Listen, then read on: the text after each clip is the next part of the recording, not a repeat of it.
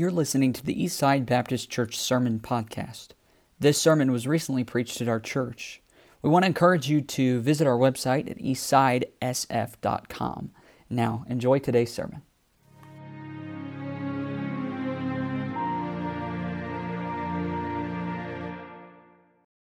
We're going to be in the book of James this evening, and in the book of James, and we'll be back in James 3. It's been over a month since we were in this together, and we were in here a while back, and then I'm going to be finishing this text, James chapter 3. And before we do that, I just want to give you just a couple of comments here, just reminders or backgrounds of the book of James. And James is really, to this point so far, James has been giving us a series of tests under which we're to submit ourselves to see if there's maturity in our Christian lives. And these tests have been things like the test of trials. The first test he mentioned was the test of trials, that your response in a trial reveals your maturity as a child of God. There's the test then of temptation. Your response to the temptation to sin is a revealer of your maturity as a child of God. Then there's the test of doing versus hearing.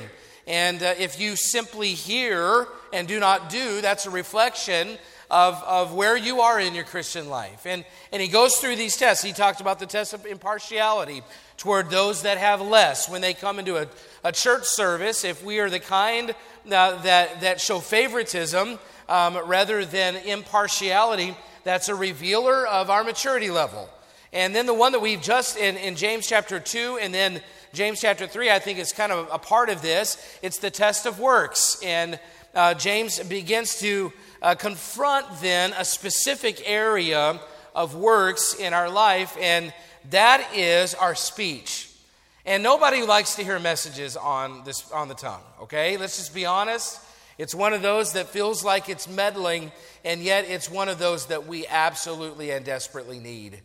It's one. I don't know that there is that anything else causes, at least in this Christian's life, I don't know that anything else causes this Christian more trouble than my tongue.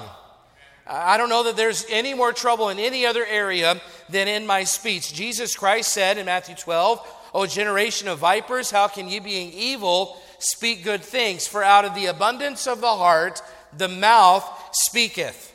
And what Jesus was saying is our words are windows into our hearts.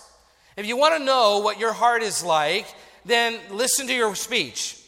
If you want to know what the condition of your heart, listen to your words. Listen to a person's words. That's the message of Jesus, and James is backing it up right here as well. John MacArthur said that what you are will inevitably be disclosed or revealed by what you say. It might be said that a person's speech is a reliable measure of his spiritual temperature. It's a monitor. If you think about a monitor, it's a monitor of the inward human condition. It is a revealer of our hearts. And the tongue is the subject of James 3. So I'd like to then go over these first 12 verses together. Let's stand and read these, and then we'll get into dissecting it a little bit. James chapter 3, begin reading in verse 1. Last time we covered the first couple of verses. He says in verse 1, "My brethren, be not many masters, knowing that we shall receive the greater condemnation." And we talked about that point last time. I'll review it in just a little bit. But basically, they were trying to be teachers. They were striving to be heard. They were striving to be the ones up in front, giving instruction and being heard. And he said, before you think that's a really good gig, be careful of that, because the more you say, the more you're going to be judged for. And that's a sobering thought for all of us in here who teach or preach or have responsibility of standing up in front of other people and declaring words. You have more to answer for as a teacher. And that's a sobering thought. Verse 2, "For in many things we offend all. If any man offend not in word, the same is a perfect man, and able also to bridle the whole body. Behold, we put bits in the horses' mouths, that they may obey us, and we turn about their whole body. Behold also the ships, which though they be so great, and are driven of fierce winds, yet they are turned about with a very small helm, whithersoever the governor listeth. Even so, the tongue is a little member, and boasteth great things. Behold, how great a matter a little fire kindleth. And the tongue is a fire, a world of iniquity. So is the tongue among our members, that it defileth the whole body, and setteth on fire the course of nature, and it is set on fire of hell. And these are hard words, aren't they, about the tongue?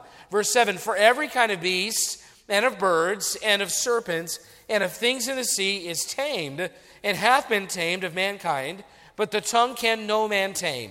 It is an unruly evil, full of deadly poison. Therewith bless we God, even the Father, and therewith curse we men, which are made after the similitude of God. Out of the same mouth proceedeth blessing and cursing. My brethren, these things ought not so to be.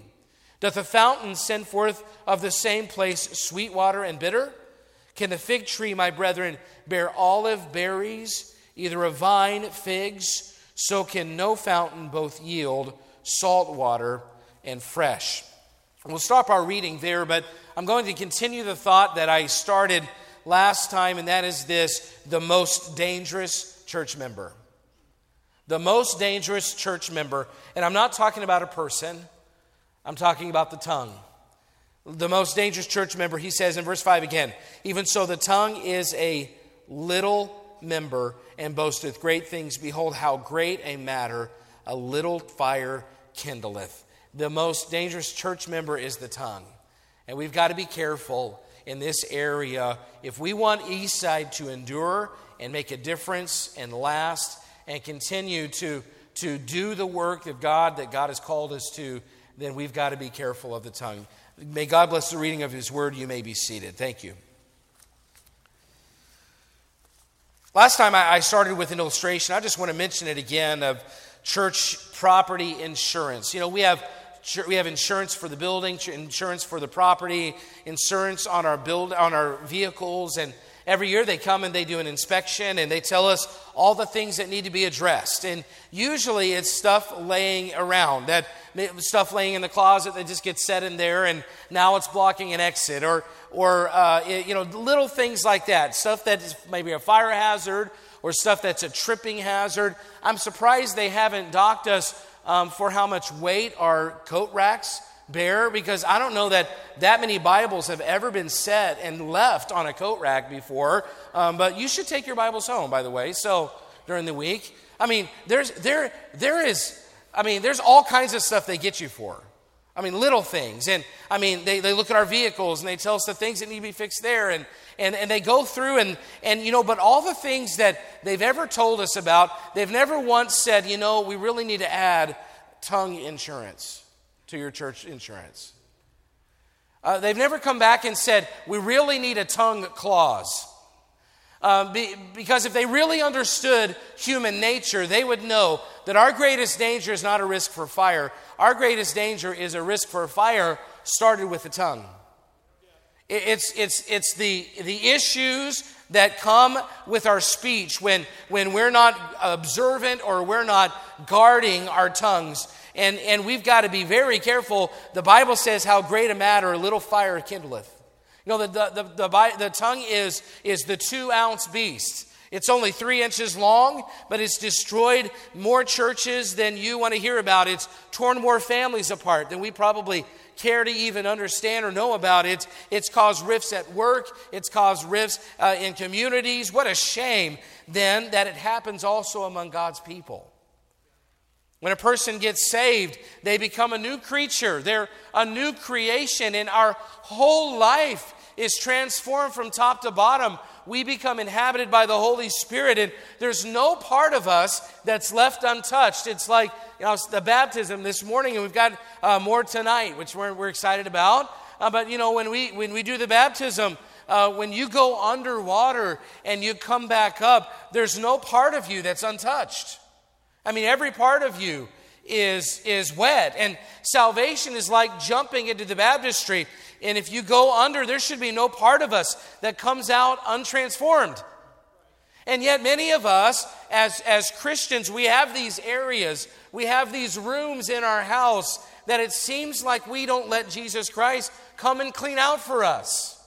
And there's some of us that for a long time in our Christian lives, many of you got saved as an older person or in your 20s, and by that time, there are many habits in your life, and it should be that when you get saved, all the things that you did, even as an older person, are cleaned and washed out and taken care of. But some of us have these rooms, and one of those rooms that's often left untouched is the area of the tongue.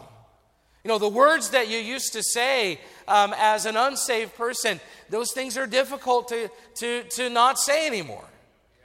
The things that you used to laugh at. I mean, many of you have been there. You've experienced that. You know what it's like. I mean, I was fortunate enough to be saved as a boy and didn't have a lot of opportunities to get into those bad habits. But even as a teenager, I went to public school and I had friends that weren't good for me at times. And even then, as a teenager raised in a Baptist preacher's home, there are things that I would say or words that I would use that there's no way God would have been pleased with those. And it took me time with the Lord and help from the Lord to overcome those. But listen, if you're placed in Christ at salvation, then that should change every part of you, including your speech. Colossians chapter 3, Paul wrote, but now ye also put off all these. He says anger, wrath, malice, blasphemy, which is something from the tongue, filthy communication out of your mouth. He said, lie not one to another, seeing that ye have put off the old man with his deeds, and have put on the new man, which is renewed in knowledge after the image of him that created him. And what Paul is saying is, being in Christ should change your speech. There should be something about you and I as followers of Jesus Christ that is different when it comes to the words that we say. There is speech that reflects a transformed life. There are words that reflects a transformed life, that reflects the holy nature of Jesus Christ. And friend, if Jesus Christ transformed you and gave you a new nature, and His Holy Spirit now resides in you, then your tongue should reflect that. And James's test then makes it clear that Christians shouldn't sound like the world when they speak. There is, and what he's saying is there's old man language. That's what he says in Colossians 3. There's old man language, and there's new man language. And if you're a new man, you shouldn't pull from over here at the old man. You shouldn't pull the things the old man says. There is language that fits in a bar. And there's language that fits in a locker room. And there's language that fits in a secular or a setting where people are not regenerated. There's language that is becoming of that setting. And that language and that speech and those jokes, though, should not be pulled over. The old man language should not be found among new man Christians. And that's what he's saying. So, he starts to then, he's really trying to get them to examine their speech. And he wants us to ask ourselves, do my words reflect my Savior, or do they reflect my sin nature? Because we have both. We have a Savior. Jesus Christ has transformed us, but we still have that sin nature. Don't you just get tired of it? Just get tired of dragging that thing around with you, and it wins way too many battles, but it doesn't have to.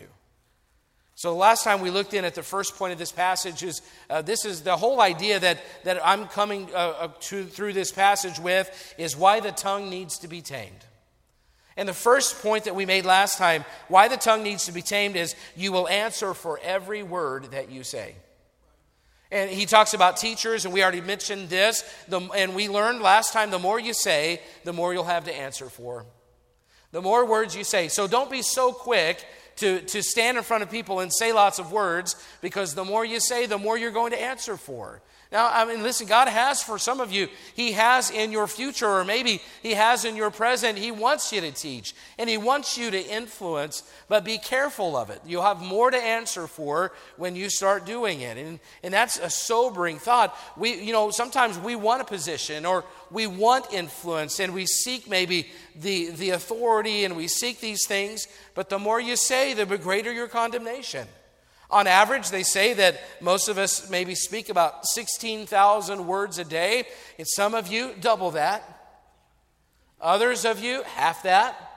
I can think of examples of those that probably double that, and those that I'm not sure they get to half of that. But the more you say, if you think about it, 16,000 words, let's say that's the average. You know what that means? It's a lot to answer for. And when Jesus says that every idle word that men shall speak, they shall give account thereof in the day of judgment, that makes me think that I ought to really measure my words a lot more closely than I do. You might say, I don't use that many words. Well, maybe not, but James makes it clear that this is a problem for all of us. He doesn't say it's only the ones that speak a lot of words that have this issue. No, in verse 2, he basically says everybody stumbles. He says, for in verse 2, for in many things we offend all. If any man offend not in word, the same as a perfect man, and able also to bridle the whole body. He basically says this is a problem for every one of us. It doesn't matter if you use 4,000 words or 16,000 words or 32,000 words. This is an issue for all of us, is the point that he's trying to make. And so he moves through this and makes that first point that we looked at last time and says why the tongue needs taming. Why the tongue needs to be tamed. Number one, you'll answer for every word you say. But number two, he says this, your tongue may be small, but it's powerful. See, you may think, my tongue doesn't need to be tamed. I don't have that much influence. Well, before you think that your tongue doesn't have influence, just consider the examples that James gives when he's trying to describe the power of the tongue. Look at verse 3. Behold, we put bits in horses' mouths that they may obey us, and we turn about their whole body. He starts with an illustration of a horse, and I know there probably aren't a lot of people that have horses in this room. Maybe you do, and maybe you understand it. This is a perfect illustration because the bit actually sits on the horse's tongue, which makes it a perfect illustration for what he's talking about when it's attached to the reins and the bridle. Then something so small that sits on the tongue of a horse can control the movements of an extremely powerful animal. I mean, even the most trained and gentle horses, they use a bit. If you expect them to be trusted and you expect them to be usable, they need to be controlled. And friends, it's the same thing with us. The less control over our tongues, the less usable we are to serve the Lord. He gives another example in verse 4. Behold also the ships, which though they be so great and are driven of fierce winds, yet are they turned about with a very small helm, whithersoever the governor listeth. He talks about a ship's rudder, and when you think about a ship's rudder compared to the size of the ship, it's very, very small. I mean, comparatively speaking, the size of a rudder compared to the size of a ship or even the size of a boat is very small, but it controls the direction of a vessel. My wife and I, one time, somebody gifted us a cruise, and so we were able to go on a cruise ship, and it was a most relaxing vacation. I mean, it was a very nice vacation. You can order room service 24 hours a day, okay? So that's a pretty good vacation. And the last night we were on the cruise, we were like, we haven't ordered room service, and it's midnight. What are we going to do? So we ordered room service, and we didn't even eat it because we'd been eating all the rest of the week, you know? But you can get pizza and you can get ice cream, and they've got restaurants you can go to. I mean, and it's just every other day you're in a new country. I mean, it was a pretty neat vacation, and we enjoyed it. But I still, every day I'd wake up, and as we walked around the ship, I would not be able to overcome in my mind how gigantic that ship was. The ship that we were on, if I was counting the windows and trying to make a guess, then I would have guessed that it was 14 decks tall. So 14 stories tall, floating on water. I mean, over 1,000 feet long with about 3,000 people on board. And yet it's still, I mean, it blows my mind, the engineering and the physics involved in that. A rock sinks to the bottom of water, but a ship like that stays afloat. I don't understand it, okay? But it's just giant ship, and I was just amazed every day. It's a building floating on the water. And yet I also remember when they would turn the ship, that you could look down and you could see the propellers of the ship. And the propellers of the ship, compared to the size of the ship, I'm sure they were big, but they were tiny compared to the size of the rest of the ship. That's the point that Paul is making. See, we often underestimate the tongue because of its size. It's kind of like, when there's the little guy getting picked on by the big guy, and the big guy thinks that he can just, walk all over the little guy until he realizes the little guy is tough. And he underestimates the little guy, and the little guy, this is for the little guys, okay? Us little guys in here, you can say amen to that, Brother Mark Griebel, right? We're in the bullies, like Brother Heath, wherever he ended up, David and Goliath, here we are. The big guys overlook the little guys, but the little guys sometimes have a fight in them. Well, see, that's what we don't give the tongue enough credit. We underestimate the power. This little member, this little 2-ounce beast, 3 inches long, has the power of destruction all over it. The question is, who or what directs the rudder of your life? Who holds the reins? Who's in control of your tongue? Some people have no hands on the reins or the rudder, and they say whatever comes to their mind. Whatever emotion they're feeling, that's what's controlling the reins. That's what's turning the rudder of their ship. Listen, there's only one safe option when it comes to tongue control, and that is to give the Holy Spirit the reins of your tongue. And if it may be small, but it's powerful. And if you don't practice control over your tongue, it can't help but get you in a world of trouble. That's what he's saying. Verse 5, he says, another illustration. Look, it says, even so the tongue is a little member, we already read it, and boasteth great things. Behold, how great a matter a little fire kindleth.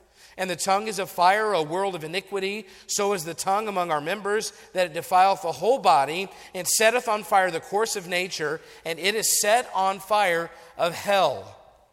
Fire has many good uses. I love a fire in the wintertime. And, I've talked about our pellet stove before. And when it's working right, our family is like moths to a flame. You turn that thing on and everyone just comes out of the woodwork.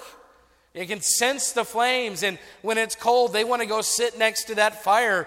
But a couple years ago, we had an issue with the stove, and if you know anything about a pellet stove, it has a hopper with all the pellets in it, and the pellets drop down into an auger, and that turns and drops a few pellets at a time, every 10 or 15 seconds, into the stove, and where there's a fire burning, and it just slowly feeds the fuel into the fire. Well, a few years ago, something was going on with it. We weren't paying very close attention to it, and the pellets stacked up all the way up into the feeder and up into the auger, and all the way the flame then started going up into the hopper on top of the stove, and that's not supposed to happen.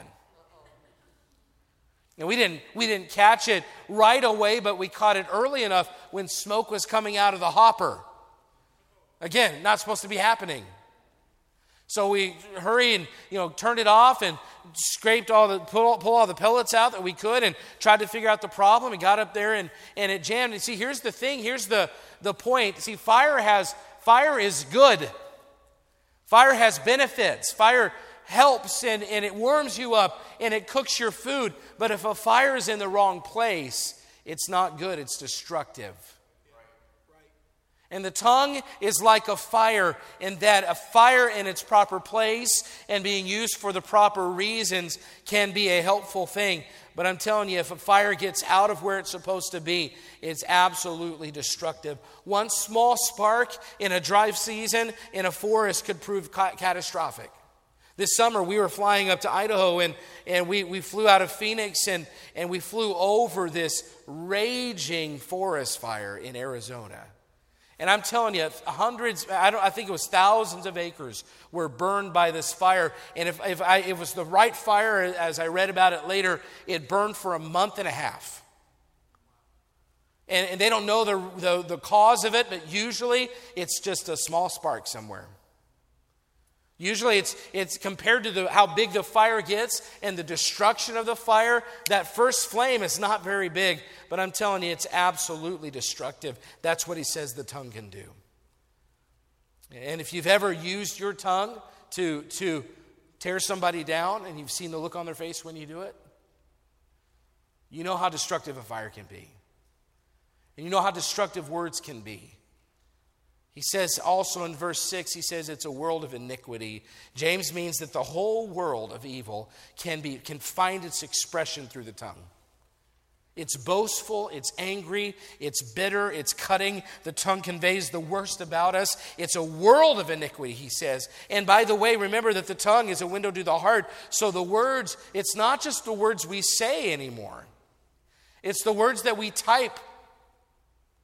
It's the things that you can send over a text. And you say, remember that the tongue is a window to the heart. It's not just about the tongue. It's about what the tongue reveals about the heart. So listen, what you type in a text is a revealer of the heart as well. And what you put online is a revealer of the heart. And let me just tell our young people that social media is all over it. And there are young people, though, that post things on social media. Now they're coming back to bite them when they try to get their first job.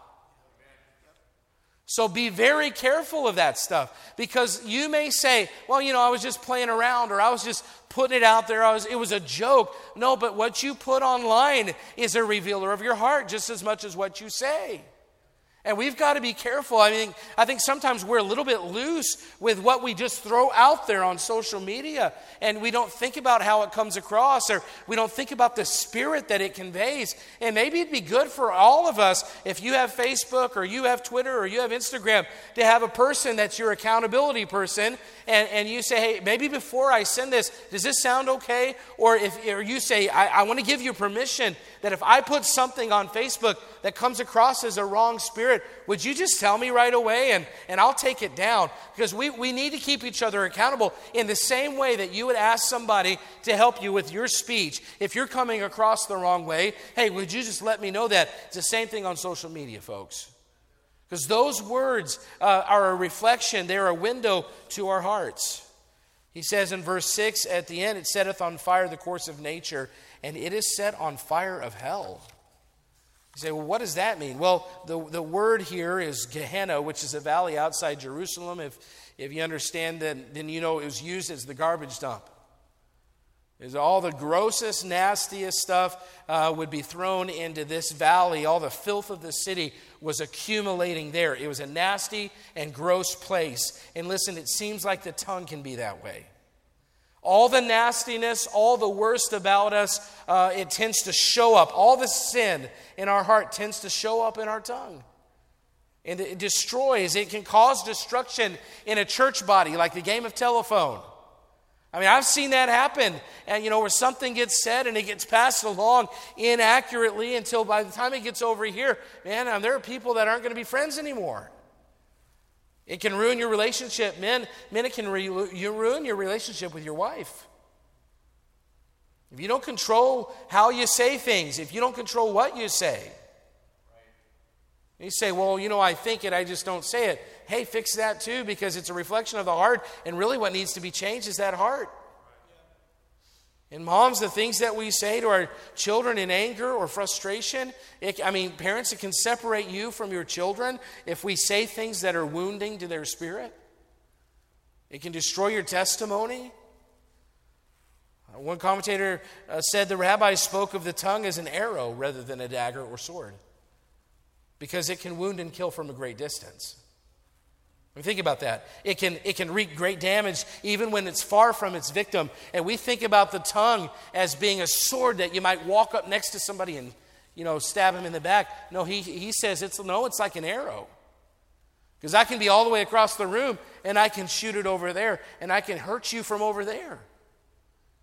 I think that's a pretty good description of the destruction and the danger of the tongue. It may be small, but its destruction is huge. James gives another picture in verses 7 and 8. Look at this. For every kind of beasts and of birds and of serpents and of things in the sea is tamed and hath been tamed of mankind, but the tongue can no man tame. It is an unruly evil full of deadly poison. He says wild animals can be controlled, but not the tongue. God gave the ability to mankind in Genesis 1 to have dominion over the wild beasts, and it's amazing. Have you ever seen somebody that has trained a lion or trained a tiger at the circus? I mean, it blows my mind that they can train those animals. Or maybe at SeaWorld, one of those shows where the killer whales or the dolphins are jumping around and don't sit in the splash zone, and one of those kinds of things. It's amazing that they can do that kind of stuff. And, you can train dogs. And I don't know how to train dogs. I mean, we have a little dog, and she is unruly. I mean, she's a scoundrel. And I was talking to Brother Keith Walk this morning, and he was telling me that he used to have some fish, and the fish would watch TV with him. I was like, man, that's cool. My dog doesn't even recognize the TV. She's just like, I don't understand it. He had a turtle, and he trained his turtle. I mean, if you want good stories, talk to Keith Walk. He's got some good ones. A 10-foot tiger that can rip you apart, we can train that. But a 2-ounce beast that sits in your mouth, untamable, full of deadly poison, he says.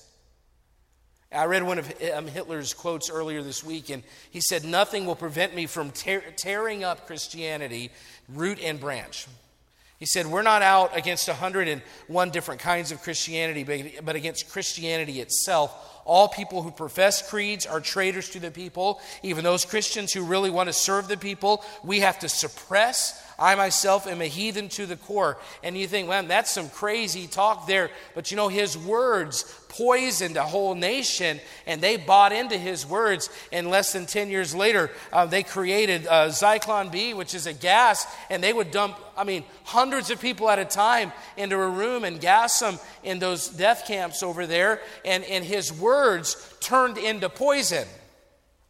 And we've, by the way, it doesn't sound too different than the secular socialists that are rising in our governments right now when it comes to Christianity. We've got to be really careful. That's where it leads. It's not just about socialism. It's about a godless, atheistic society. That's what they're shooting for.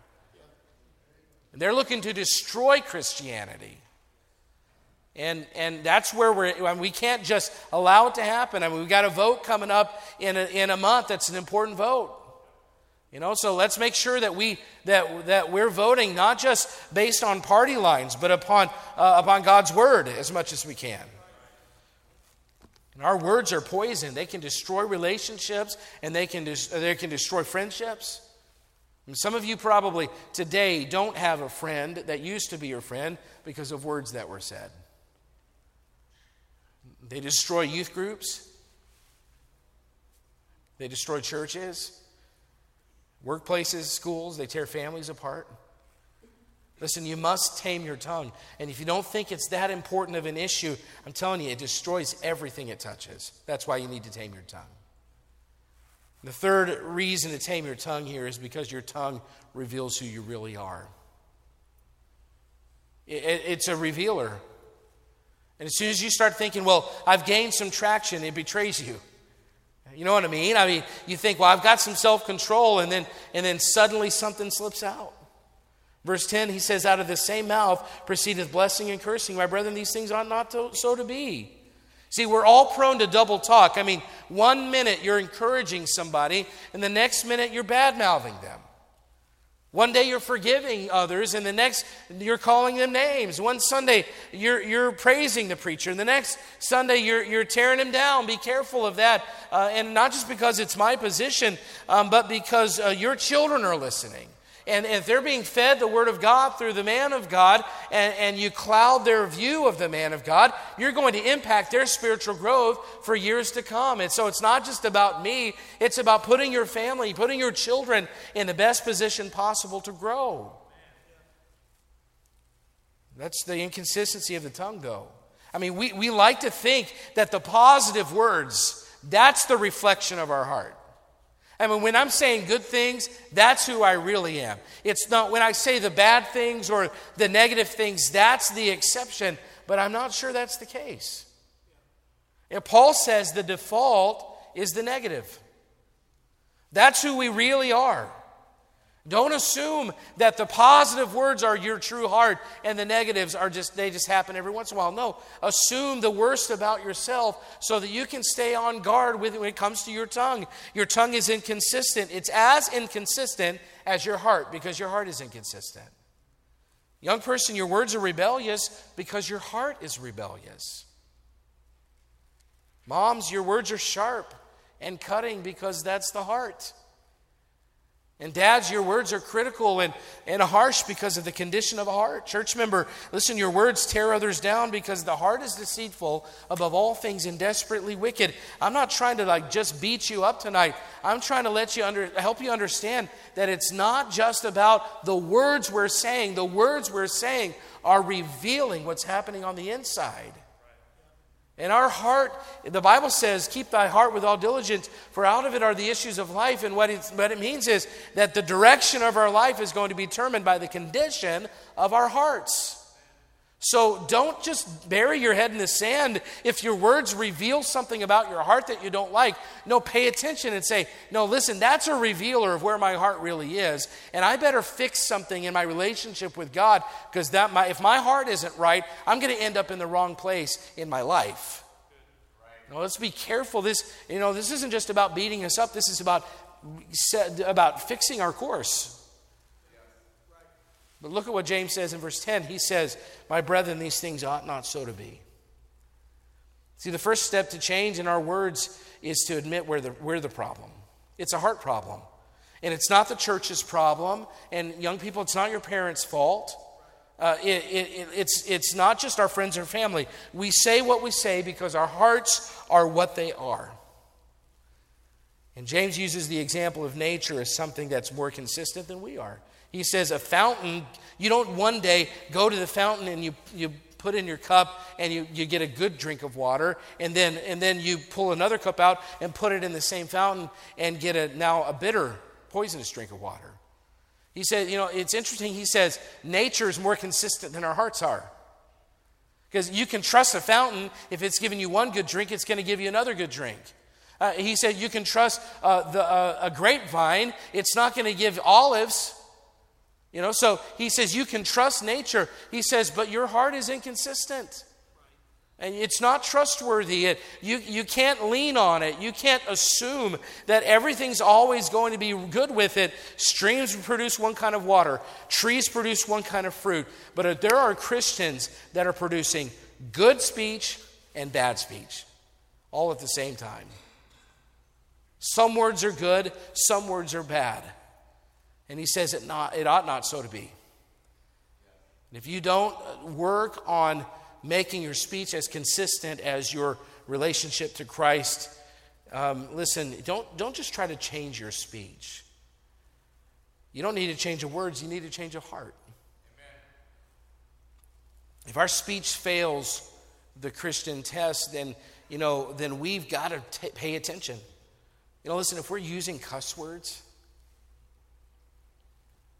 you say, well, this sounds like a teenager kind of message. Now, I've been around adults. I remember as a teenager, one of the key men in our church took me golfing one time, and, he got frustrated at one point and used a word. I was just shocked. And, he was a godly man. He was a spiritual person. But in that moment, and he apologized, and he was very sorry for it, and he was humble about it. In that moment, in my mind as a teenage boy, I was thinking, if he can slip up, then any of us are capable.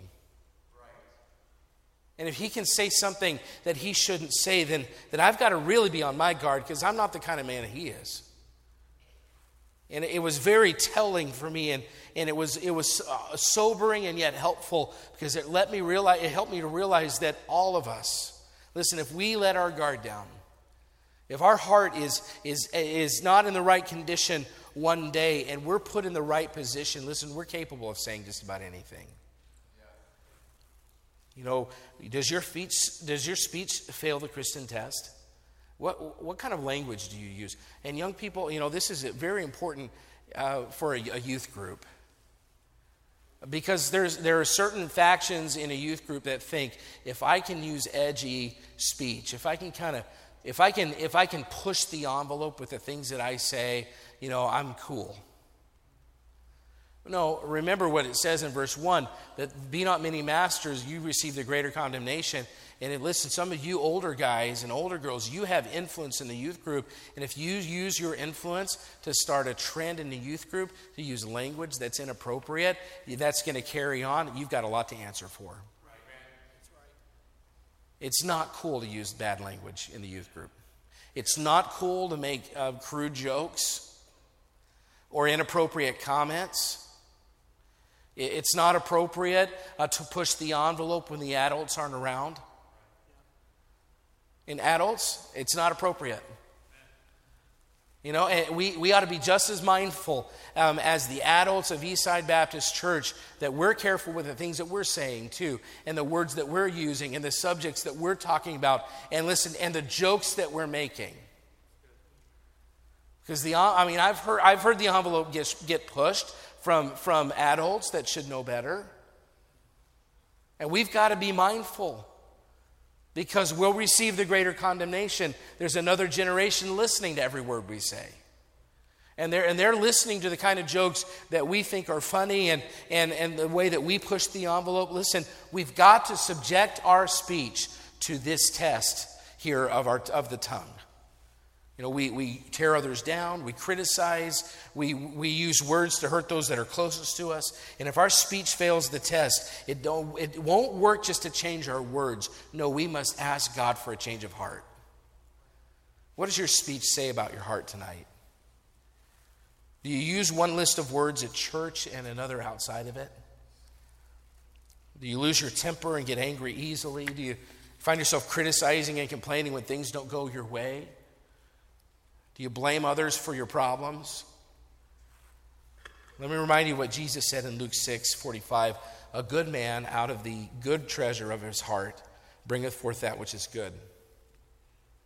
And an evil man out of the evil treasure of his heart bringeth forth that which is evil. For of the abundance of the heart his mouth speaketh. And it is impossible for the mouth to speak independently.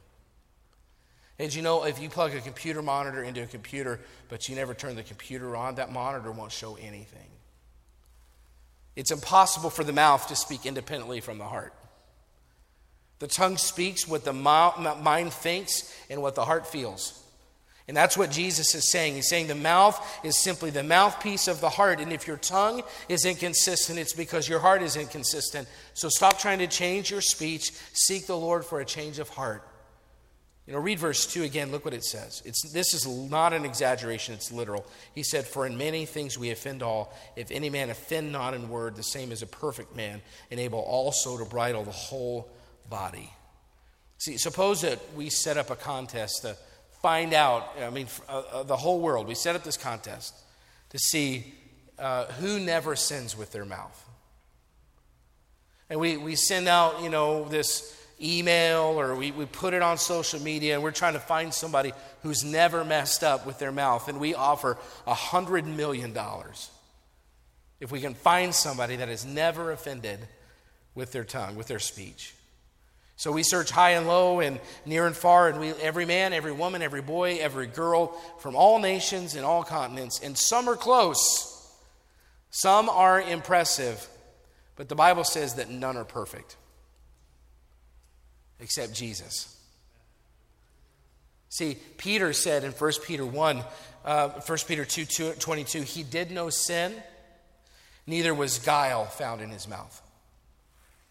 You know what that means? It means you don't need new speech habits. You need more of Jesus Christ. Only He has the power to change us from the inside out. And if you are going to tame the untamable 2-ounce beast, then you need proximity to the one who created it. He's the only one with the power to help you. And He has the power to help you because He lived His whole life and not once was guile found in His mouth. The most dangerous church member weighs 2 ounces, but it has destroyed churches and families and relationships and Sunday school classes. and youth groups and communities and nations. And we of all people, brethren, it ought not so to be right here at Eastside Baptist Church. There's 3 reasons to tame your tongue. Number 1, you'll find it, you'll answer for every word you say. Number 2, it's small but it's destructive. And number 3, it reveals what you really are. So I want you to ask yourself tonight, what does my tongue say about my heart? I mean, what the things I've been saying, what do they say about my heart? The words I've been using, what does it say? The jokes I've been telling, what does it say? The things I've been typing, what does it say? The way that I've been speaking to those that I'm around, that I should love and cherish and treat well, what does that say? The way I've been talking to them. Men, the way you've been talking to your wife, what does it say about your heart? Wives, the way you've been talking about your husband, what does it say about your heart? The way you've been talking about that person that you're supposed to be your friend, what does it say about your heart? Listen, tonight is really not so much a tongue examination as it is a heart examination. The tongue is simply revealing what our hearts really are. And I think it'd be good for us to place ourselves under this test from James and think about it this way. Brethren, it ought not so to be. Not at Eastside. Not among God's people. Not in our house. Not in my marriage. Not with my children. Not at work. I mean, they know my testimony. Brethren, it not so to be at work because they know who I am and who I claim to be. It ought not so to be in the people like this right here at Eastside. Let's examine ourselves tonight and let's take a closer look at the 2-ounce beast. Let's stand together, every head bowed, every eye closed. I want to encourage you to take some time tonight and do business with the Lord. Again, the Bible says that nobody's perfect in this area. And I know it's humbling. I know it would be humbling then to respond to a message like this. And we might be tempted to think, well, I don't want anybody to think that my tongue is out of control. Hey, we already know. The Bible says that we're all guilty. And we all have a ways to go. And so, I'm telling you, I would rather just get it right than hold on to some kind of appearance. So let's ask the Lord to help us to be transformed in this area of our speech. Maybe it's at home. Parents with your children or siblings with each other. Maybe it's at work. Maybe it's what you've been saying under your breath. Maybe it's a spirit of criticism that comes out. However it looks, it's a condition. It's a revealer of the condition of the heart. And so let's ask God to help us to have a heart reflection and examination tonight. Father,